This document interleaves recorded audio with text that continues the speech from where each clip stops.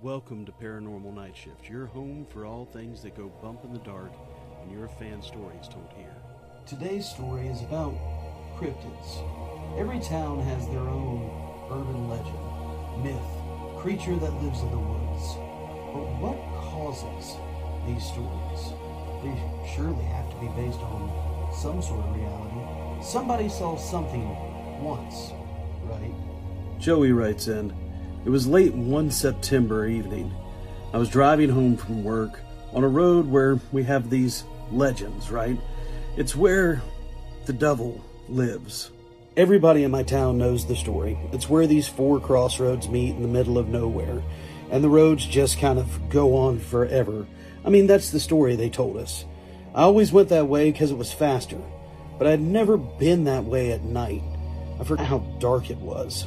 It's old farmland, whole bunch of cornfields and barns, scarecrows during the day that you can see from the road. But this night, I started to see something.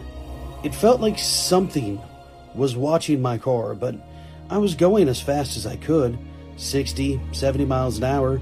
You know those little stoplight towns. You go as fast as you go, or as fast as you can until you get caught. But I swear, it's like out of the corner of my eye, I saw something running, keeping pace with the car, like a dog or a creature. I started to remember the stories that I was told as a kid. Don't stop at the crossroads. If you stop at the crossroads, it'll catch you.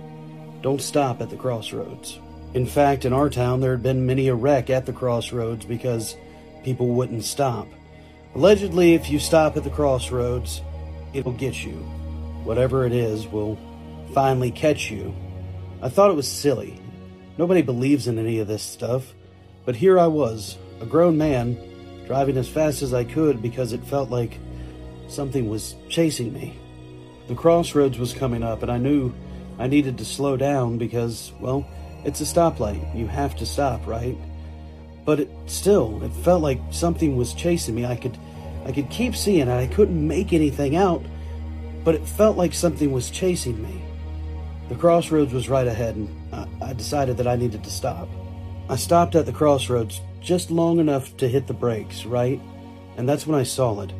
In the middle of the crossroads, this beast, this dog-like werewolf, that was so silly. I know I feel bad doing it, but I sped through and I hit whatever it was. This was all so silly. It was all made up. It was late, and I had to just believe that it was late. I hit whatever it was, and when I got home, I saw there was stuff on the car. There was blood on the car. Clearly, I'd hit something. I decided that I would go back that morning in the light. If I hit a deer or something, clearly it would be on the side of the road. When I drove there at the crossroads in daylight, I didn't see anything at all. There was nothing on the side of the road. I felt weird. It just didn't make sense to me. I hit something. I know that I hit something. And whatever I hit going as fast as I did, it would be somewhere, right? Decided that I needed to do my own investigation. I waited till the next night. I was going to go down the road again. The urban legend says that if you stop at the crossroads, it'll show up. I drove down the road, still having this eerie, heavy feeling over me. When I got to the crossroads, I stopped. Sure enough, there it was again, this beast. I began to freak out because it started to charge my car. I felt it. It hit my car. It was on my roof. I flung around as quick as I could, driving to try to shake this thing loose. This was all a figment of my imagination. This couldn't be real. I got home, and there it was. Claw marks in the hood of my car. I had encountered something. I called a friend of mine who works at an animal shelter. I had him come and look at the claw marks that are in my car. He said there's no way a regular dog could do that. With those claw marks in it, the dog would have to be 6, 7 feet tall. I just don't go down that road anymore. But were these urban legends true? It happened to me.